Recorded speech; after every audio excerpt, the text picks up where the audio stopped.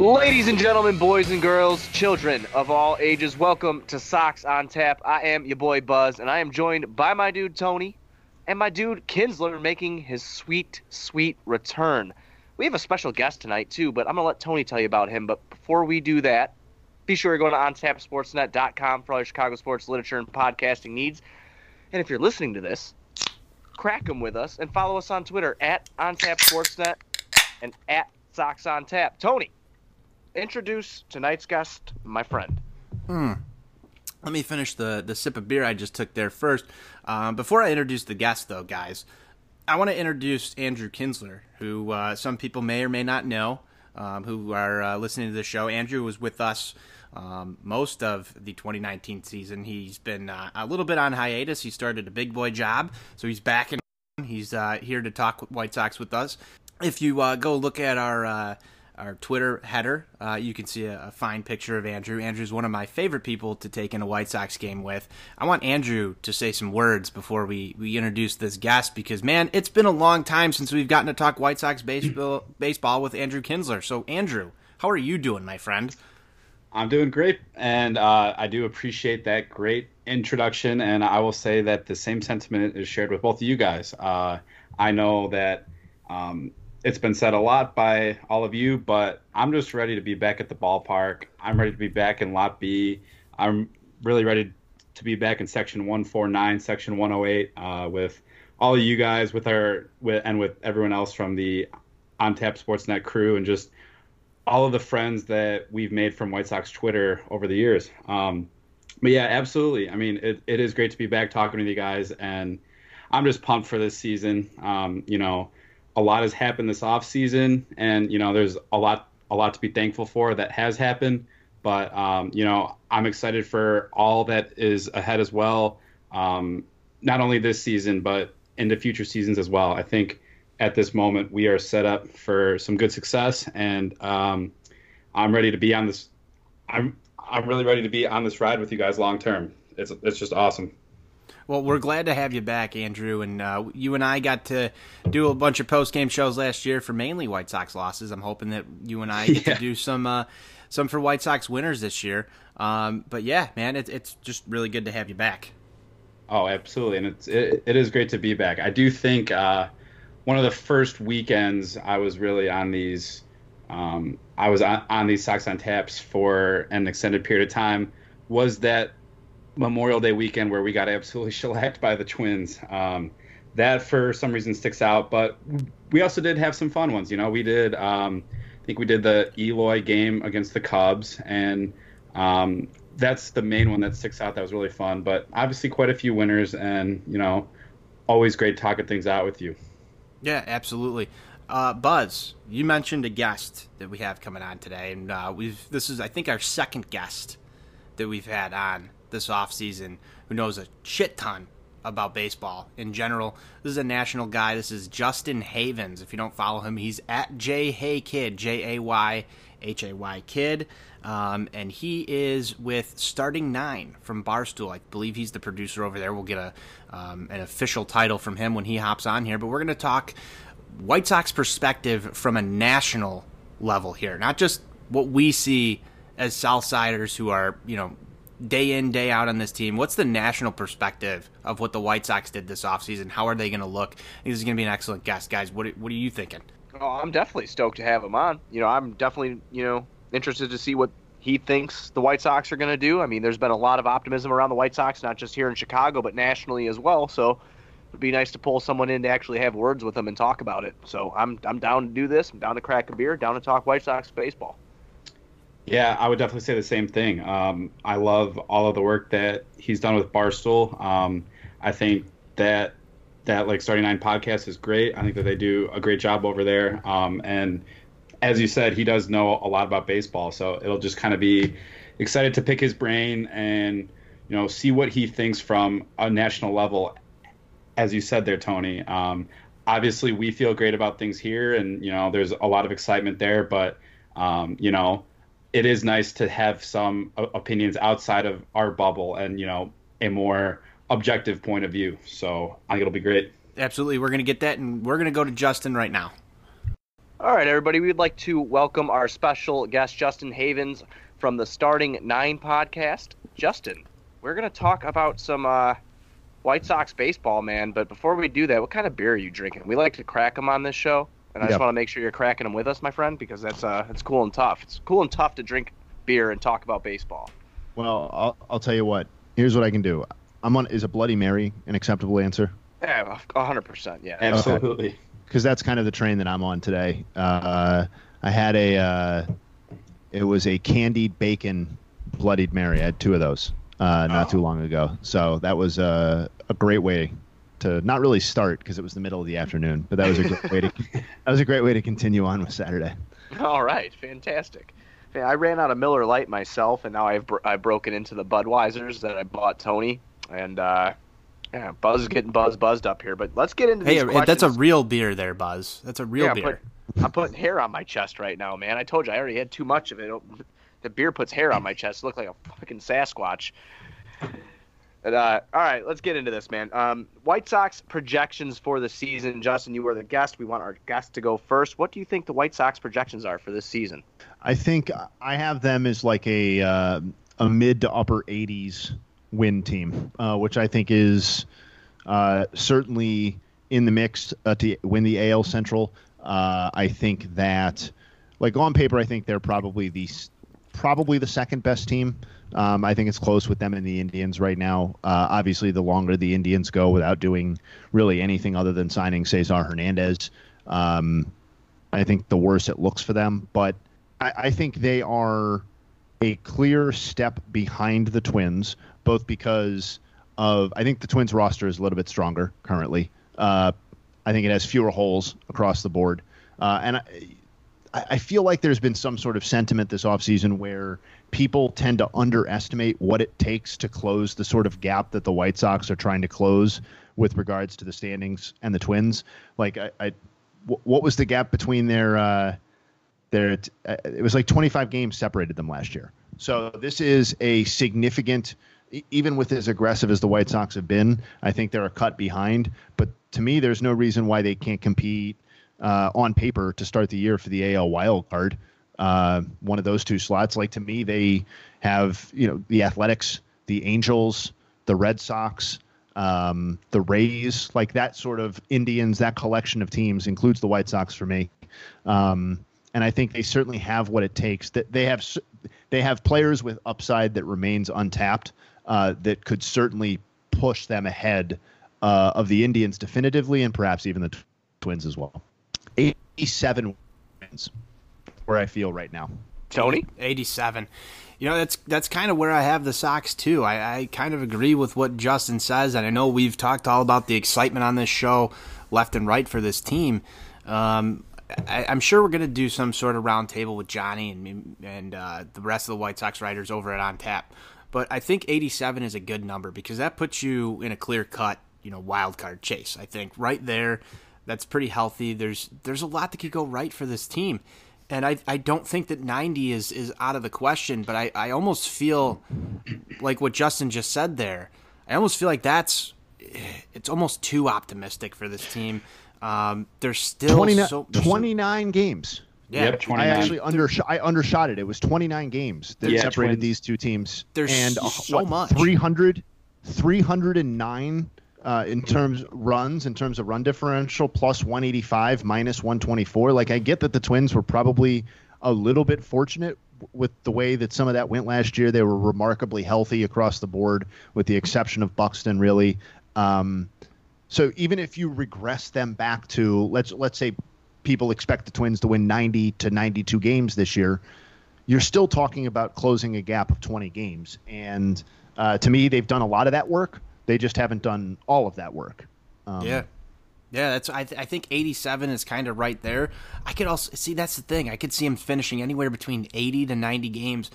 That's a 10-game swing right there. There's a lot that has to go right. We're going to ask you a bunch of other questions, but I think that 87 number, if I'm being really optimistic, that's what I'm taking it. Andrew, I'll toss it over to you if we're just throwing out early projections for win totals. What are you thinking?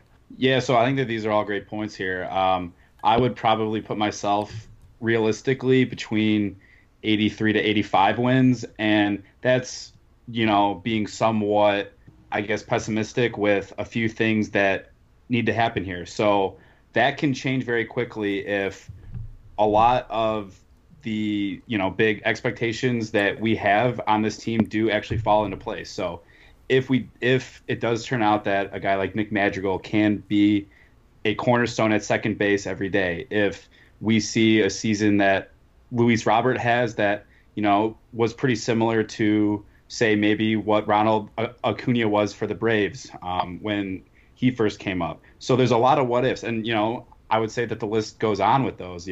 A guy like Michael Kopech, what are you going to get out of him?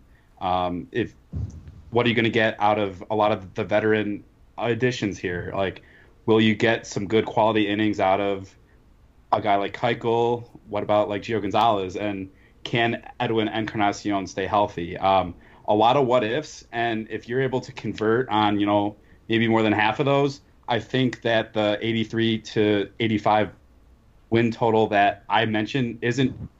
I think that you can go a little bit above that, but I would be hesitant to go too much further because as we were as a team last year, 72 wins. It's hard to even make up 5 to 10 wins, but I think with what we did, we could be in a good position to exceed expectations, I would say. I see Buzz loading up a Busch Light in the holster, and that means Johnny Nani's with us here in spirit tonight. Buzz, you're the only one left here. What early win total projection?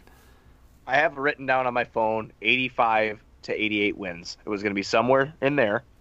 That's what I had written down. Going to throw a hot take out there. They will hit 90 to 95 wins if they sign Yasiel Puig because he is cool and tough and his muscles are fucking huge. So that is where I'm at. No, I'm just kidding. I do really want to sign Yasiel Puig though. You've wanted to sign Puig since last. Like we're sitting in fucking section 108, and you're like, I fucking love Yasiel Puig. I can't wait for him to be a White Sox.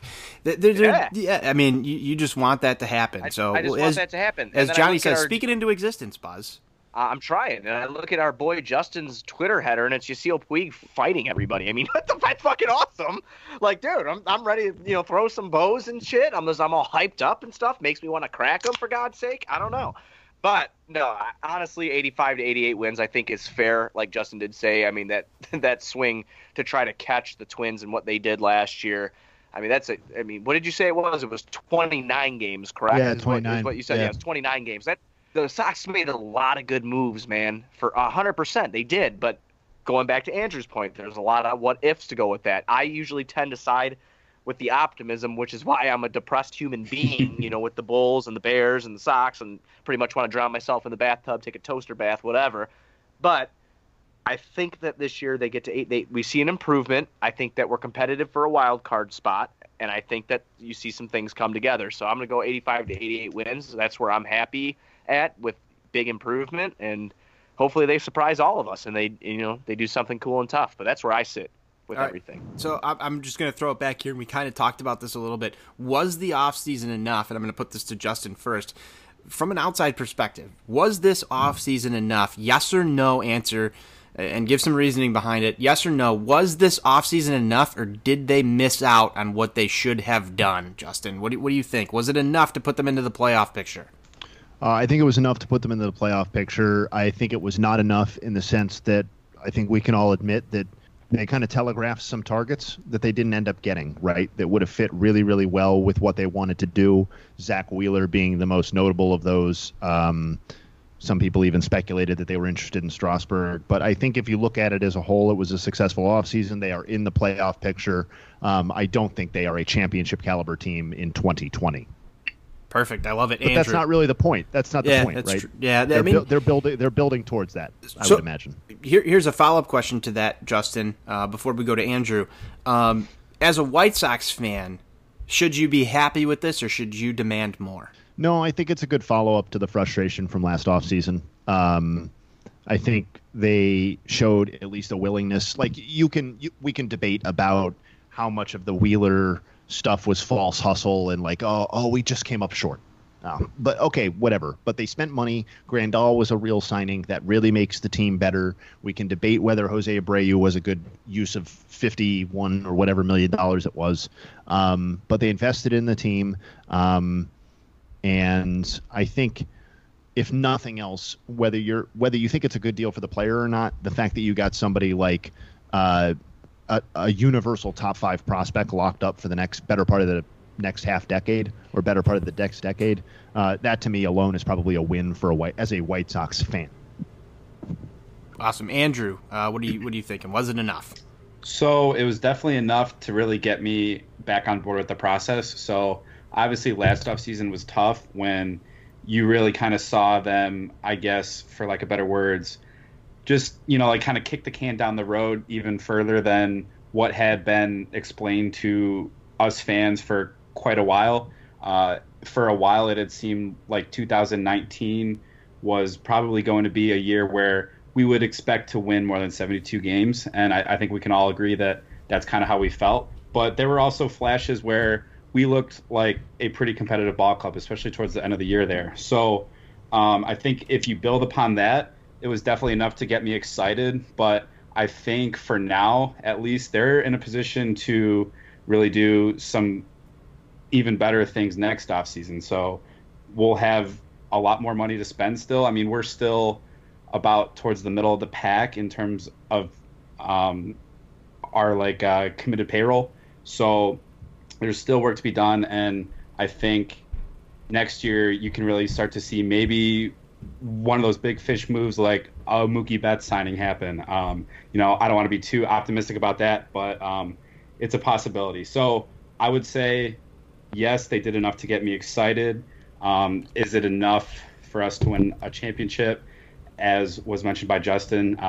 Not quite, but it really will depend on a lot of those what ifs, as I said earlier. Buzz guy, what do you got? I mean, yeah, I think they did enough this offseason to make me happy, at least. I think that they did real well. I think they came and they answered a lot of questions that needed to be answered. They added a couple good pitchers to our rotation. Not world beaters by any means necessary, but good pitchers. They tried to get in on the reportedly, I don't know because I wasn't there personally, but reportedly tried to get in on Zach Wheeler, but he opted to stay towards the East Coast because if mom ain't happy, then ain't nobody happy. If you're married, you know that. So you have to kind of roll with the punches there.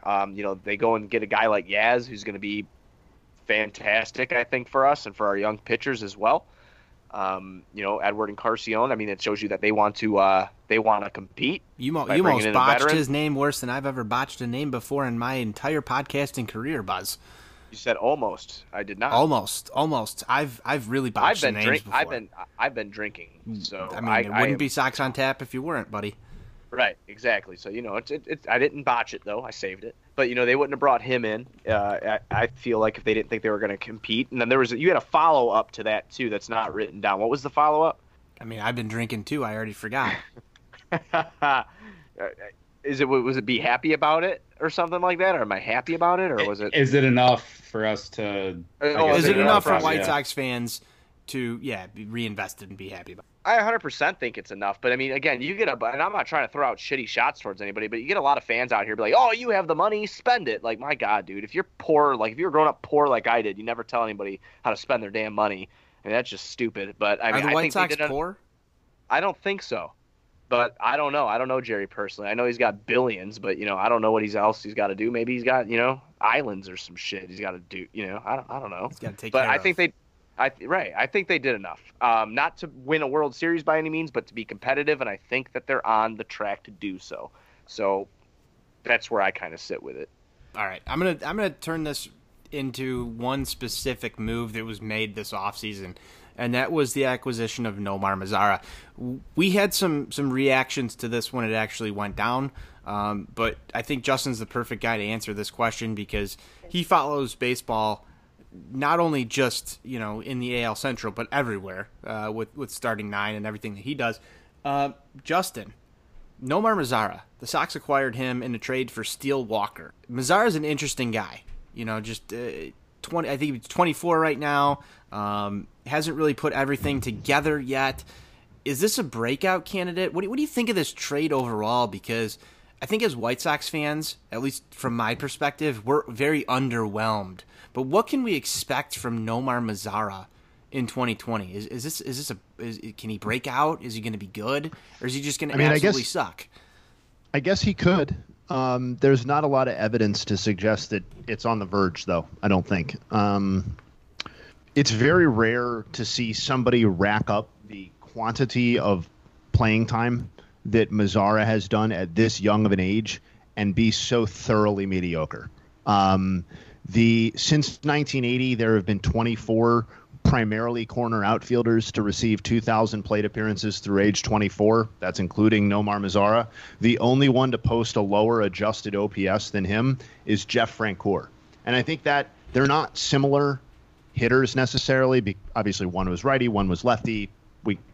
One had no plate discipline at all, et cetera, et cetera. But I think it's instructive in a way because people kept waiting for Jeff Francoeur to deliver on that promise that he had as a prospect, and it never really came, right? He hung around for the better part of a decade, but he was never really a high-impact player.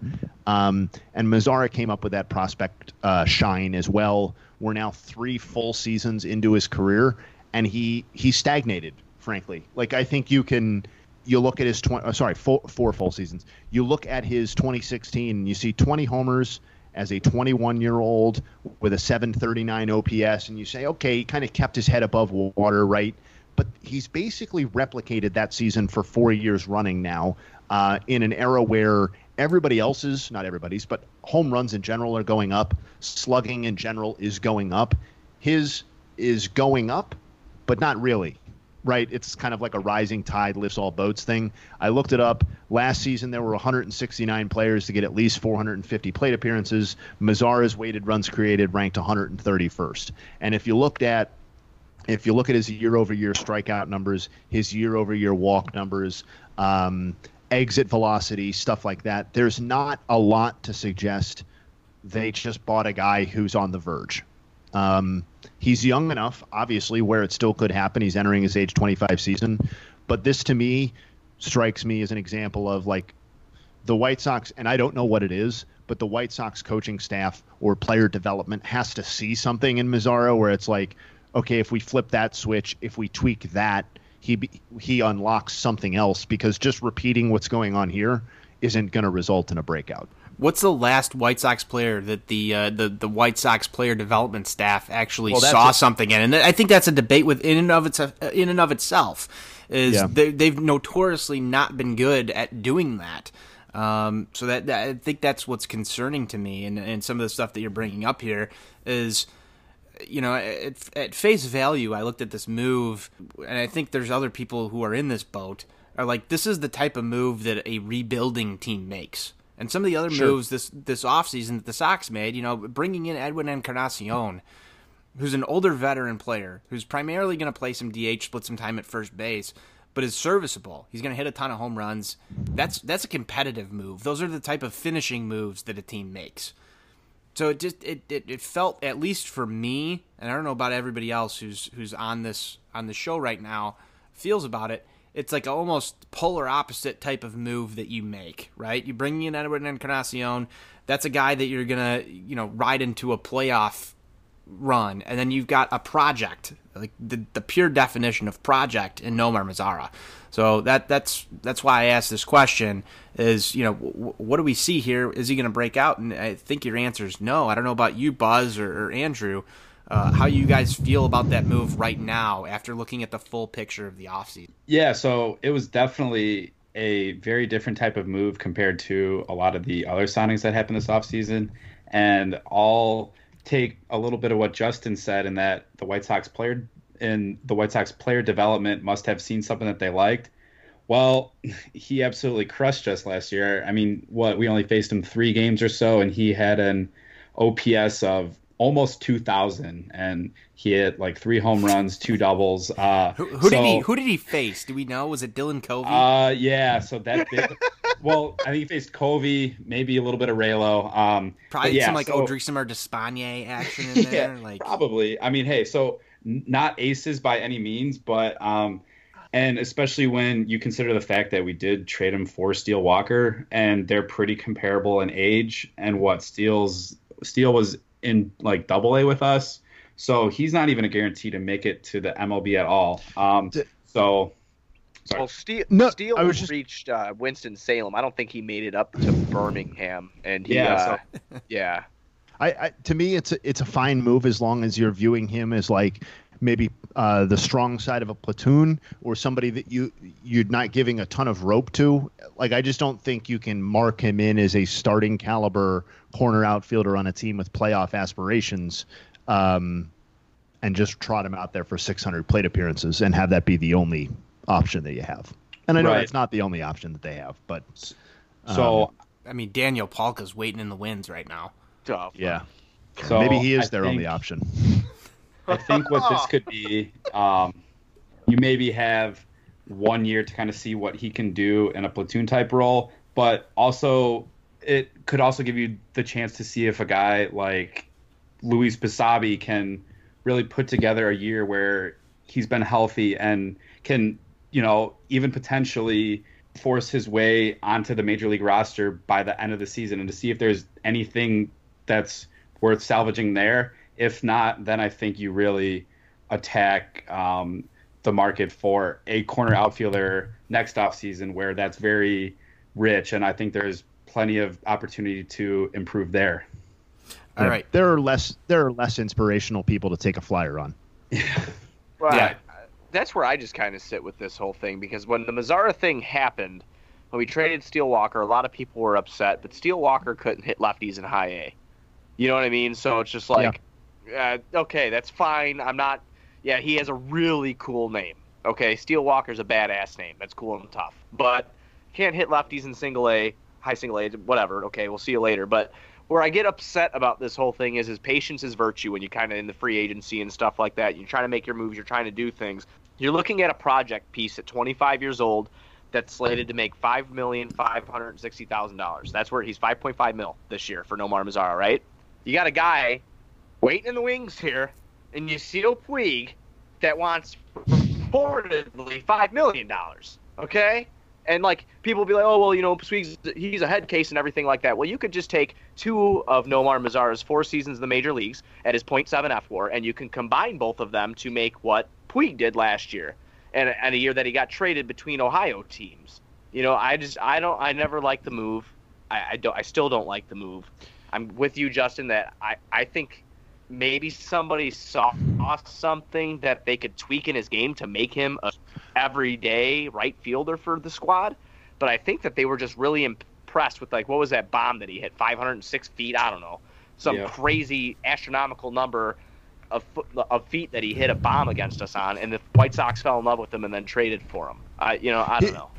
The one thing I'll say before we move on about the Puig thing is that while in theory I think that makes some sense, Puig actually does not have the platoon splits that you would expect for somebody that you'd want to pair with Mazara. So, so he's like, whether that continues or not, I'm not smart enough to say, but like he's actually been better against righties in his career. So unfortunately, like, that doesn't really protect Mazara against the lefties. I don't know. I think Puig would probably be a benefit for this roster anyway, but I'm not sure that that's the sort of guy you inject into a team this late in the mix. Maybe it is. I don't know. I'd still just do it and then I'd cut Mazara because I don't want him. we all know your feelings. I want to shift the focus here to 2 other young guys right now here while we've got Justin. Nick Madrigal, a top prospect. What do you expect out of him, and will he break camp? And I'm going to make this into a 2-parter here. What are your expectations for the return of Michael Kopech to the White Sox roster? 2 of the top prospects for the Sox right now. Andrew noted some what-ifs. What are your thoughts on the seasons upcoming for both of these guys? Well, my expectations are in check. I think is probably the best way to describe this, for reasons that don't have as much to do with the player's talent as other extenuating circumstances. For Madrigal, I think the first one is that I don't expect him to break camp with the team. I don't expect him to start the season as the second baseman. I think, a lot could change between now and then, but Hahn, I think, kind of gave himself away a little bit. He said he's got a few more things to prove, right? To me, that is a ominous opening line for, I know he said other things, like he expects him to be in the second base mix this year. He could change his mind depending on how spring goes. But if your opening stance is he's got a few more things to prove, that's GM speak for we're probably going to hold him down for a little bit, right? I think that's probably how I see that playing out. However, I think he's ultimately the White Sox best option there. So I think for a team that sees itself as an actual winner, that is trying to win baseball games, if he overwhelms in spring training, I think there's a chance he starts the year. But if I had to bet, I would say not. He showed himself very well, I think, generally last season. I know he only got a little over 100 plate appearances at AAA, but to slash 331, 398, 424 at AAA, even in kind of a juiced AAA offensive environment, that was pretty good. That's pretty good. And I think there are other options. There are, I'm going to currently describe them as uninspiring. Okay. So I don't think that the bar is too high for him to get over. For Kopech, listen, I'm not a fan, so I don't have any a fan of the White Sox. I don't have any emotional investment in this, but I'm going in with almost no expectations for him this year. And anything that he provides, I'm going to view as like fucking great. Like the most electric arm, whatever. You can debate him and Giolito, but like the most electric arm that we have in the system is like ready to fucking go, right? I guess you could debate him with several other people in the system as well. But point being, one of the guys who has been most hyped about this White Sox renaissance, right, is back on the field.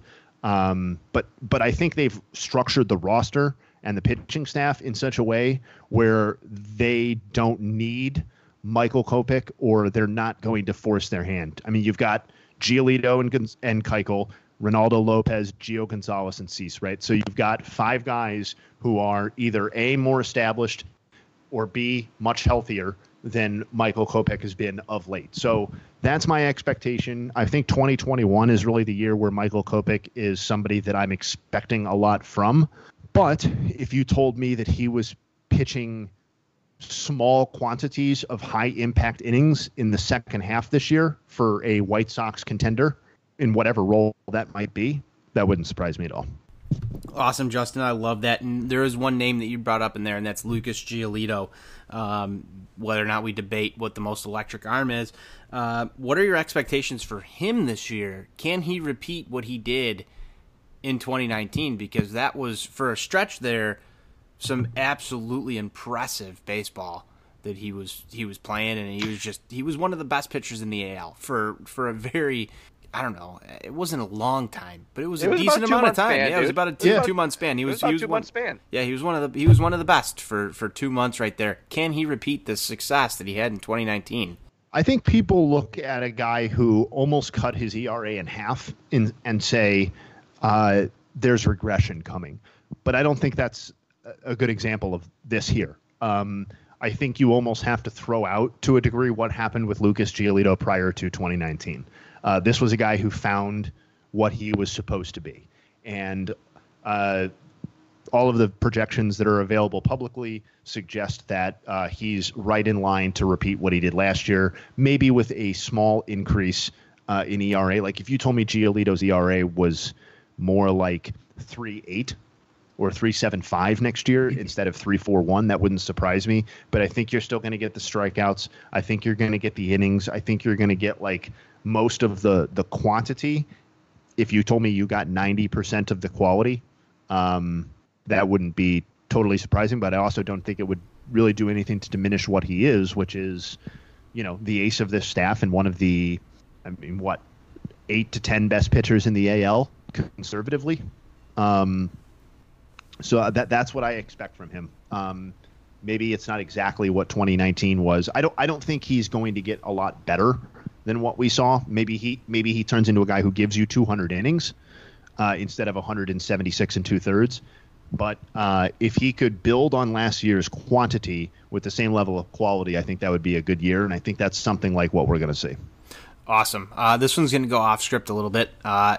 Is Michael Kopech in line in your mind right now going to take over that ace role from Lucas Giolito at some point? Or is Lucas Giolito the clear-cut ace through the White Sox competitive seasons? I think you have to, right now the much, much safer bet is that Lucas Giolito is their best pitcher. He's the one who has delivered an ace-level season at the major league level, period, right? Like we just saw it It happened. Michael Kopech has never, ever done that. And that doesn't mean that he cannot. But when it comes to pitching, like, to me, I'm more inclined to take, like, the guy who has already done it. Like, with Kopech, you're not looking at a guy with a robust history of logging tons and tons of innings, right? And I know that's just kind of how minor league pitchers are treated to a degree now. But I think if you told me that you view Michael Kopech as having the higher upside than Lucas Giolito, I would agree. But I also think the much safer bet in terms of who's going to be the best pitcher over the next 3 to 5 years for the White Sox is Giolito for sure. Awesome. Justin, I've got a few more for you here before we let you go.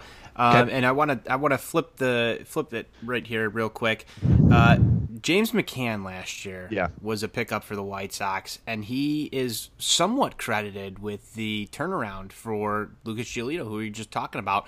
And he kind of became the personal catcher for him. Now, the Sox made a big signing, I think their biggest of the offseason, at least in my opinion, in Yasmani Grandal. Now, he's going to expect to take most of the lion's share of plate appearances for the White Sox in the catcher position. If you're looking at these guys right now, does James McCann remain Lucas Giolito's catcher? Or do you expect there to be at least 50%, if not more, starts for Yasmani Grandal behind the plate with Lucas Giolito? And how much importance do you put behind the relationship that James McCann and Lucas Giolito built in 2019?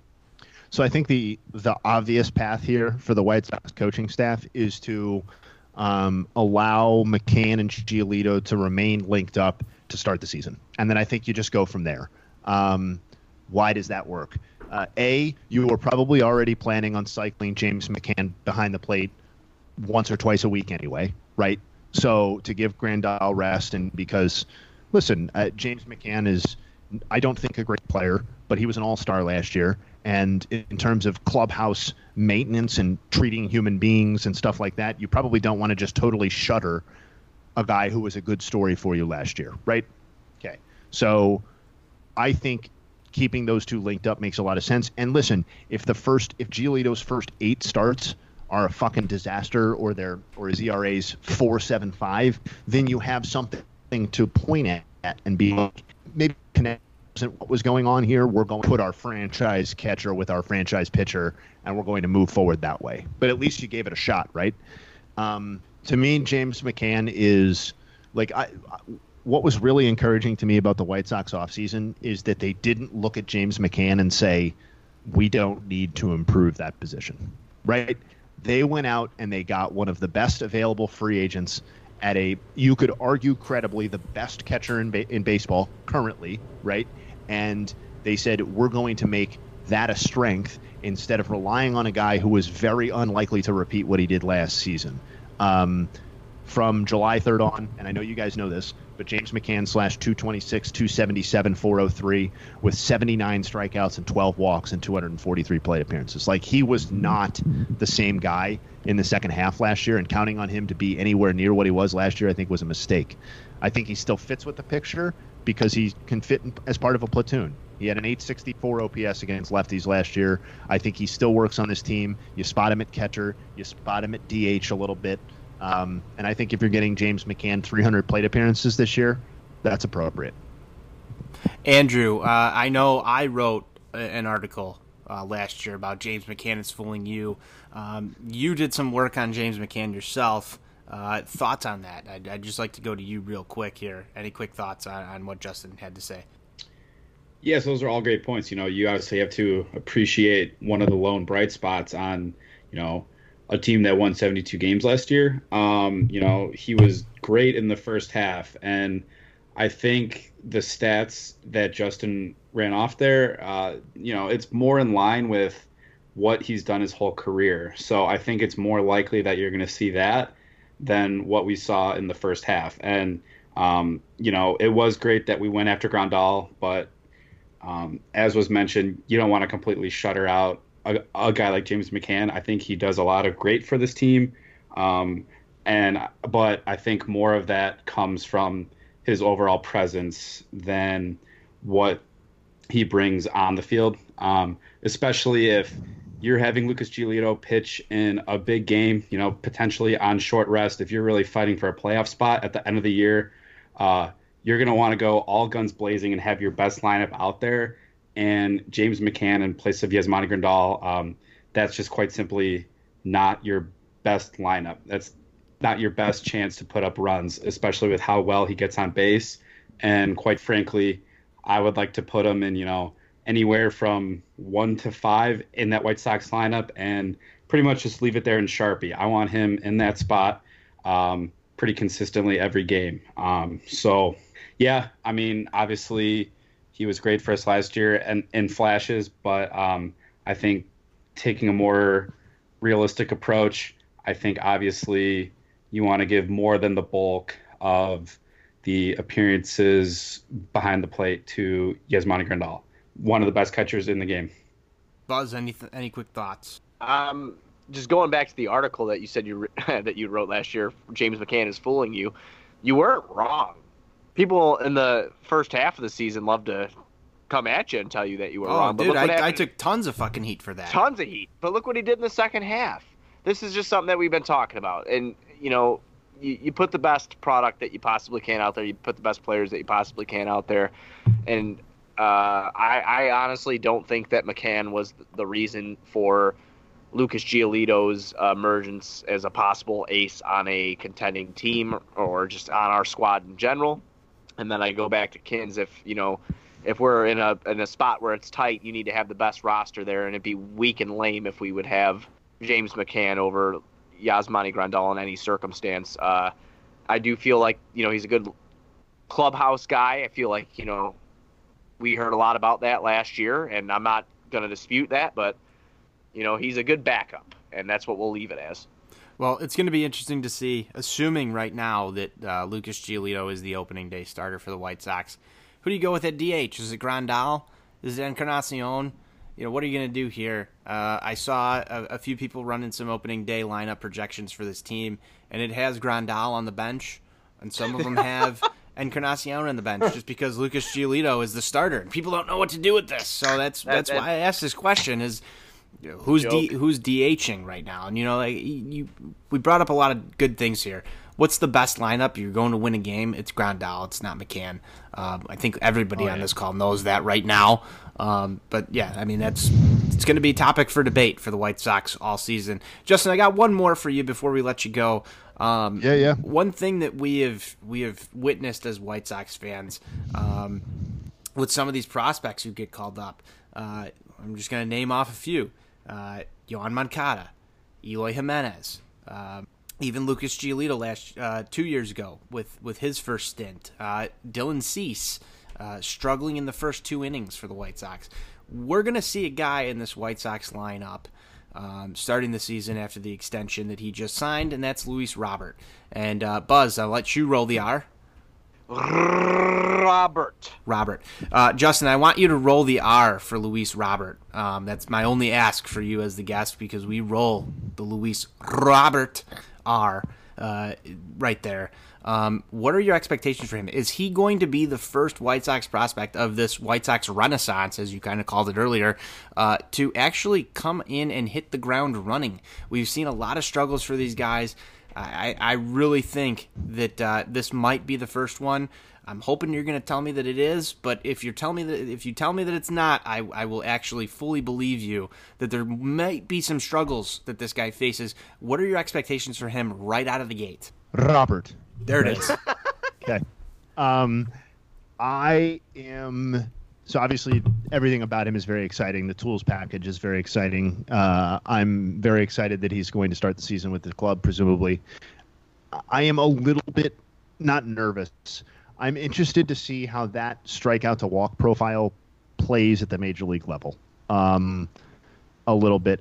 I'm not sure that he's a guy to me who doesn't require any adjustment period.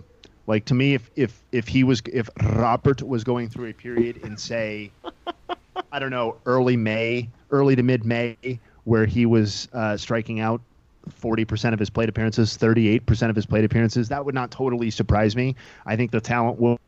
And again, drawing walks because it's not challenging. They want to put the ball in play. Like, I get there are other factors here. 129 strikeouts to 28 walks, including 55 to 11 at AAA.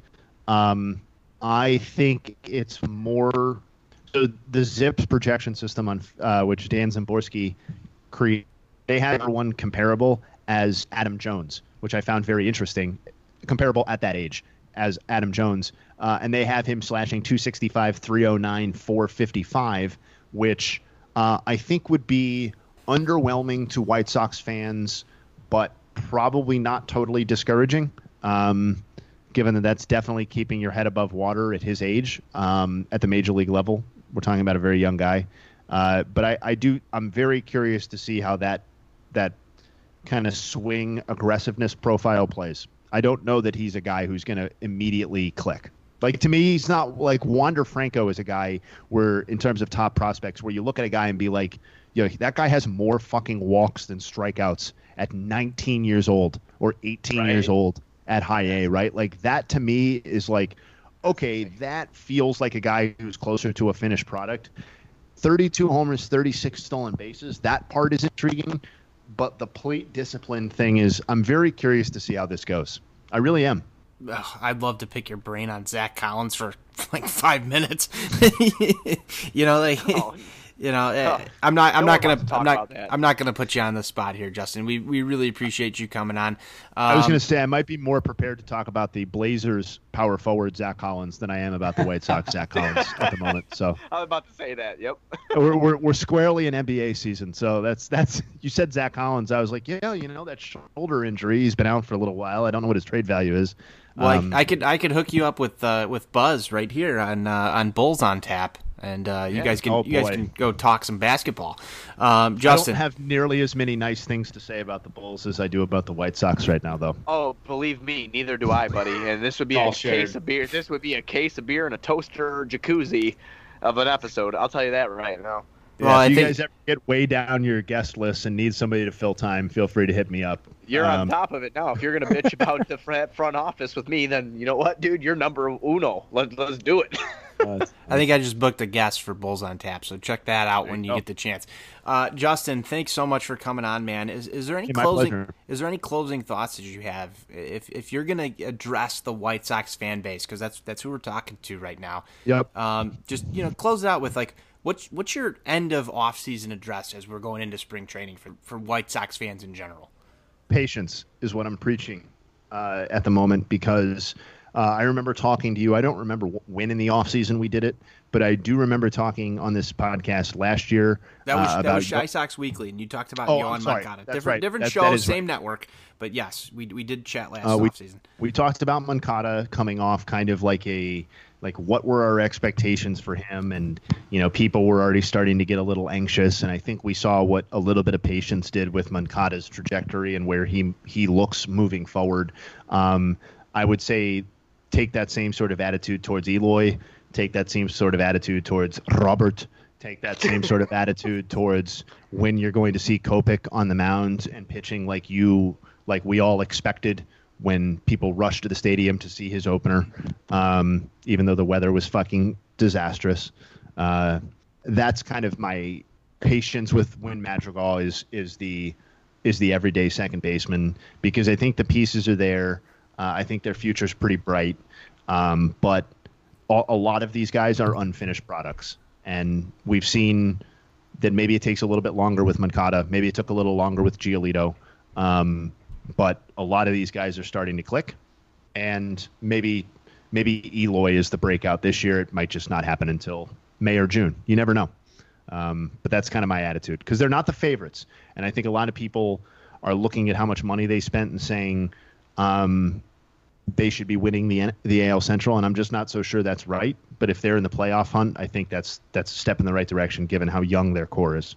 Awesome, Justin. I hope you roll every Luis Robert R. I think I might be obligated. Yeah, moving forward. Moving forward, yes. I think if we can make that into like a national thing, that'd be awesome. I'm not going to expect you to help us along in that journey, but we absolutely love that you played to our shtick here. Of course, anytime. Thank you for coming on, Justin.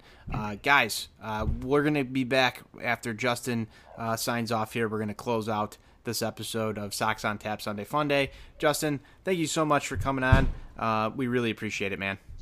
My pleasure, guys. Appreciate your time, Take Justin. care, brother. Thank you. And that was Justin Havens on Sox on Tap. Guys, it was awesome to get a national perspective of the White Sox offseason. We heard a lot about what he expects from this White Sox team this year. Justin's a good friend of mine. Loved having him on. I hope you guys enjoyed that conversation as much as I did. But let's get into a few things, just some quick reactions from him. I think he said, 87 wins for this White Sox team. And he also brought up that, preach some patience with this team. And I know myself right now, I'm not a patient guy. I know Johnny's not a patient guy.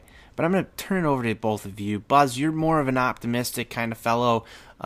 You're probably more patient than both of us. And I don't know about Andrew too much here. I'm curious to see what he has to say. But that kind of broke my heart just a little bit when he said, preach some patience with this because it might take some more time. I want to win now. I want this team to be good now. What are your guys' thoughts? I'll turn it to Buzz first. Yeah, so no, I'm not a patient guy. If you're going, 70 in the left lane and I'm going 90, get the hell out of my way. I'm not patient about it. I want to win. I'm with you. I want to win now. I think it would be great to win now, but where I understand he's coming from is, patience because it's a lot of young players that are trying to figure it out still, right? So if they come up and they don't produce right away, don't be so quick to throw that stone or to crucify him like Yoan Moncada, how everybody called him. What was that nickname, Kins? Buscada, right? That people were calling him on Twitter. Right. That shit's ignorant, look what he did last year. So I understand in that sense to be patient, but honestly, when we even had Justin on the interview and the call with us, I think that we were all pretty okay with you said 82 to 85, Kins, if I'm not mistaken. 83 to 85, yep. Yeah, 83 to 85. I had said 85 to 88 or something like that, 85 to 87, somewhere in there. And Tony, you were right in the 87 win thing. I think that our expectations are right on par with what his were. And, I don't think any of us thought we were going to win a World Series this year. So I don't know why we would be upset at all. I think that we're going to be a wild card. I honestly think the Sox are there, just like he did. He said he'd be surprised if he didn't see them fight for one of the two wild card spots. And as a Sox fan, I can't be happier than that because we're on the way and we're still young. And there's still time to make more moves. So I'm cool with it, except sign Puig right now. That's it, though. Go ahead. Yeah, so I do kind of agree with all that there. So one of the big takeaways from our conversation with him was the fact that, there's going to be quite a bit of patience involved. So that was one of the points I was going to bring up on my own, actually. But it is still going to take a little bit of patience here. And as a fan base, especially on the depths of Twitter, you see a lot of people still kind of continue to be negative just because people have been at their wits' end about just the product that has continuously been out here on the field for the Sox. We haven't made the playoffs since 2008. And, it's really shown in just the overall frustration. So I think it's going to be hard with all of this excitement for our fan base to continue to stay patient. And especially, if we come out and have a 22-8 start or just really come out of the gates guns blazing, really, really doing well, it's going to be hard to kind of teeter those expectations back to, okay, yeah, we're in the middle of April and May, we're in first place in the Central, but it's a 162-game season. It'll be hard to regress those expectations back to more of a wild card team, if we really do start out hot, which I think is a possibility, and really begin to take some people by surprise. So think about excitement, how you just brought up with the record, we're in first place, right? But think about how you and I, when we did our Sox, because we did a couple Sox on Taps together last year, Think about how excited we were, Kins or Tony, when we were 40-42 at one point. Oh, Right. man, Think yeah. of that No. excitement there. I We were agree. 40-42. So, like, this year, we think we're going to be better. So that means you're building towards something greater than what you were. Like, that's what I'm fucking down about that, man. Hey, Like, forward I'm excited. progress, man. Forward progress. Let's look Right. at this. Exactly. And you know, It's- that's kind of something that I've been on all year, like all off season, not all year, all off season. Is that like they've taken some steps? And yeah, we talked to Justin. He kind of tempered some expectations. I think that's okay. I really do. I think that's okay because right now you want to think about what they've done and you want to get excited about it. Do it. Get excited because I think from a Sox on Tap perspective and the overall tone of this show this offseason has been very surprised. Like, hey, we've actually made some moves. B-Flow from the 108 has actually said, some stuff on Twitter too. Like, hey, like we're still below, league average payroll. We're not there yet. We haven't taken all these. But then you go and look at what we've got on this roster right now versus what we could be, and it's leaps and bounds better. So there's so much reason to be excited. It's okay to be excited about it, but I don't want to, and I'm going to say it right now, when we get into September and we're like, 4 or 5 games out of the playoff season or out of the playoff picture, I'm still going to be frustrated. I'm still going to be mad. Mm-hmm. I'm still going to be angry about it because I want them to win every single game that they fucking play. But 162-0, baby. yeah, 162-0, and you won't hear any complaints. No, it's let's look at this and just be appreciative of what they have done, but also realize that there is another step that they have to take. And I think that that's fair. That's a fair assessment of where we're at right now. You're not wrong, dude. You're totally not wrong, and I love that you say that. Like we're not done yet, and I think that's totally fair. But like I said, I'm just kind of going off the questions that we asked. I think that people should be excited, and I'm totally excited, and I think that we're going to be competitive. And what's worst case scenario here? Okay, besides injuries, fucking knock on wood, you know what I mean?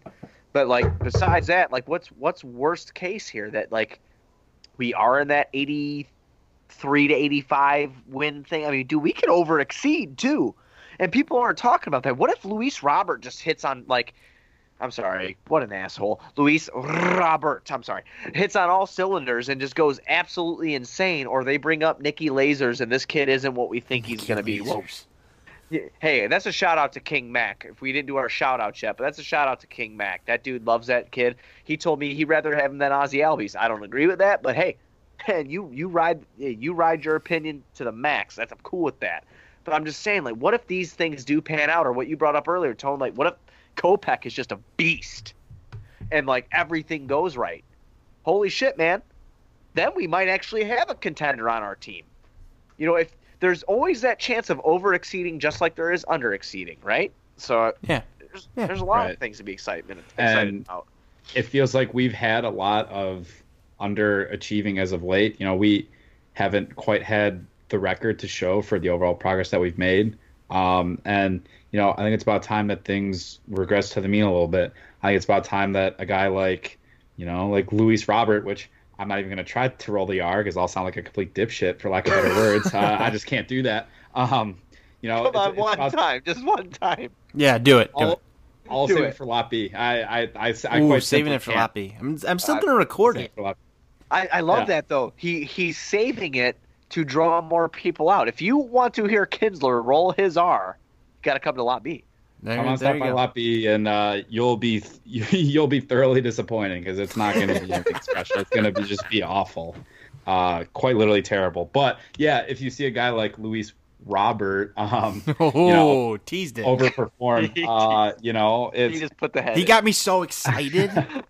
He just put the Aren't you head. excited for Lot B? Aren't you I'm- excited for the season to just start? I'm definitely I wish excited. it was right I now. think I'm more Which- excited right now to hear you roll an R. Well, that goes right in line with, the season starting. So, right as we said that we're going to be patient and, things are going to be good, now we're all back to being excited, which will probably how things will be with me if, we're at right around 500. I think I could easily talk myself into, we're just a winning streak away from, being right in contention again. It's just going to be waves with this year, I'll say. All right, let's get into the shout-outs. Buzz, you kind of tossed it out there right there. We're going to close the show out with a segment that Johnny brought us last week, Sox on Tap shout-outs. Andrew, you're first. I'm going to go Buzz, and then I will close it with my shout-out for the week. Andrew, turning it to you. So I would like my Twitter shout-out to be to @Hennessy_of. His name is I Broke the Anthony Rendon News. So he's very under the radar on White Sox Twitter. I would argue he's a pretty up and coming guy. I think you should all give him a follow. His content's somewhat rare, but when it does come, you're really glad to see it. He only has 110 followers, but he's actually a good friend of mine back from my days at IU. So he's a big White Sox fan. He's a big Hoosier as well. And if you look at his pinned tweet, he actually did break the Anthony Rendon news.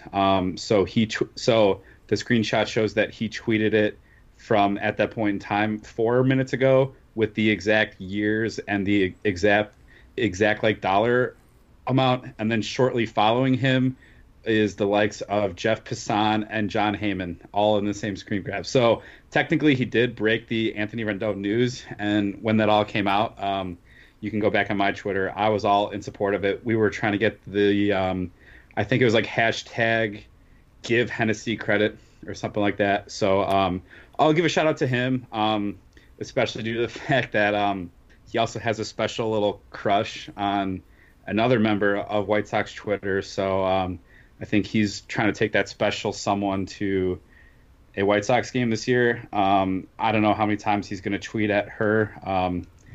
So I don't know. It's just a pretty funny thing that he's kind of had going on. And, hopefully by the end of the season, he gets his date. Ooh. Dude sounds thirsty. Yeah. All right, Buzz, what do you got? All right, I'm going to shout out King Mac. I always shout out Jordan Miller, too, because I love Jordan Miller. I really do. I know I shouted him out last week, but I'm doing it again. But I'm going to shout out King Mac this week just because him and I had an exchange. I don't know if he listens to the show or not. He should, because if he doesn't, that's weak and lame. But I'm going to shout him out just because, that dude, I love people that believe in something. And he totally believes in Nick Madrigal, to the point where it's it makes Zoe look like Zoe doesn't completely believe in Nick Madrigal. And Tony, you know Zoe. You know how much he believes in him. So this guy's at King Mac. That is King, MAC 1129, at King Mac on Twitter. He's just a huge White Sox fan. He's kind of a new, a guy that's kind of popped up on White Sox Twitter. He's a huge Nicky Lasers fan. He's actually made a T-shirt here. It's pretty dope. Oh, hey, the Hawks just scored, so I'm. Yes, they did. Was that Sodfather? Mm-hmm. 752. I think Gotta so. write that down. Yep. Ron Luce is very happy. I'm a King Mac supporter. I like him a lot, and so that's who I would shout out this week, man. I'm gonna go with a guy that works for On Tap. With my shout out, and that's. Can you do that? I can. There's no rules here. There's no rules. I can and I will. I can and I will. I'm going with Pat Comiskey. That's for my shout out this week on Sunday Funday. You gotta put a disclaimer on that though. What's the disclaimer for Pat Comiskey? If you want negativity and black coffee. This is where you go. Well, Pat Comiskey is our guy, and right? Zoe Deschanel. I love him. I love him. Pat's awesome. I love Pat. But I'm shouting out Pat Comiskey because all week, Johnny and I we hit Bulldog on Tuesday, and we were having some beers. And I think it was Monday. I tagged him in something. It was like a beer that I was having at lunch at 1:00 in the afternoon. And he was like, I'd love to be drinking beers at 1 in the afternoon. And then I've had a beer at 1 in the afternoon almost every day this week, and I've tagged Pat in it since then. Crack 'em. You got to crack 'em. You have to. And Pat doesn't get to drink beers at 1 in the afternoon because he's got his thing called work. But I've given Pat a lot of shit this week, and he's put up with the tagging him in the photos of my beer all week, and I just want Pat to know, I'm not stopping this. This is going to continue for weeks on end, months on end, years on end. This is war. I'm going Crack to them, tag, stack them, and watch your family attack them. Yes, I am going to tag Pat Comiskey in every lunch beer that I drink from now on. And I just want to shout him out for putting up with that because it's not going to stop. It's going to continue. I love it. So, love it, Pat, I appreciate you. He tagged me in his 1 o'clock beer today. Today is Saturday. I know this is the Sunday Fun Day episode, but it's Saturday that we're recording this. With the Super Bowl tomorrow, we had to make some concessions and do it on Saturday. But Pat, I'm going to tag you in every single 1 o'clock beer that I drink during the weekday. That's between Monday and Friday for the rest of my life. And I'm going to shout Pat out right now because he's going to have to put up with looking at pictures of my beer every day from here on out, at least 5 times a week. Pat's awesome. If you don't follow Pat, I believe it's at Comiskey22. Go follow him. He's got tons of stuff for On Tap Sportsnet. He does Hawks, he does Sox, he does Bears. He's just all over the place. Some of his articles are the best. He called out the hats that New Era released this week. Buzz, you did a co-article with him. Pat is the guy that you go to if you need somebody to get off your lawn. You know, like if you want somebody sitting on your front porch to tell the kid to get off your lawn, it's Pat Comiskey. Love Pat Comiskey. Pat, that's my shout out for this week. Absolutely love it. Absolutely love it. So, everybody, be sure to go to OnTapSportsNet.com for all your Chicago sports literature and podcasting needs. Following us on Twitter at OnTapSportsNet. Following the show in specific at Sox on Tap. And then following our winter shows at Four Feathers Pod, at Bulls on Tap. And, yeah, man, this is a Saturday night, but airing for Sunday Fun Day with Kins, Tony, and myself. Thank God we recorded tonight so we can watch the Super Bowl tomorrow. You know I got to do a Bulls on Tap tomorrow because the Bulls play at 2 o'clock. Ridiculous. No one should be playing on Super Bowl Sunday. But that's about all I got. And you guys have anything else to lead out? White Sox forever. White Sox forever. Chiefs -1. Will there be a horse collar tackle? Yes, for +860. White Sox forever.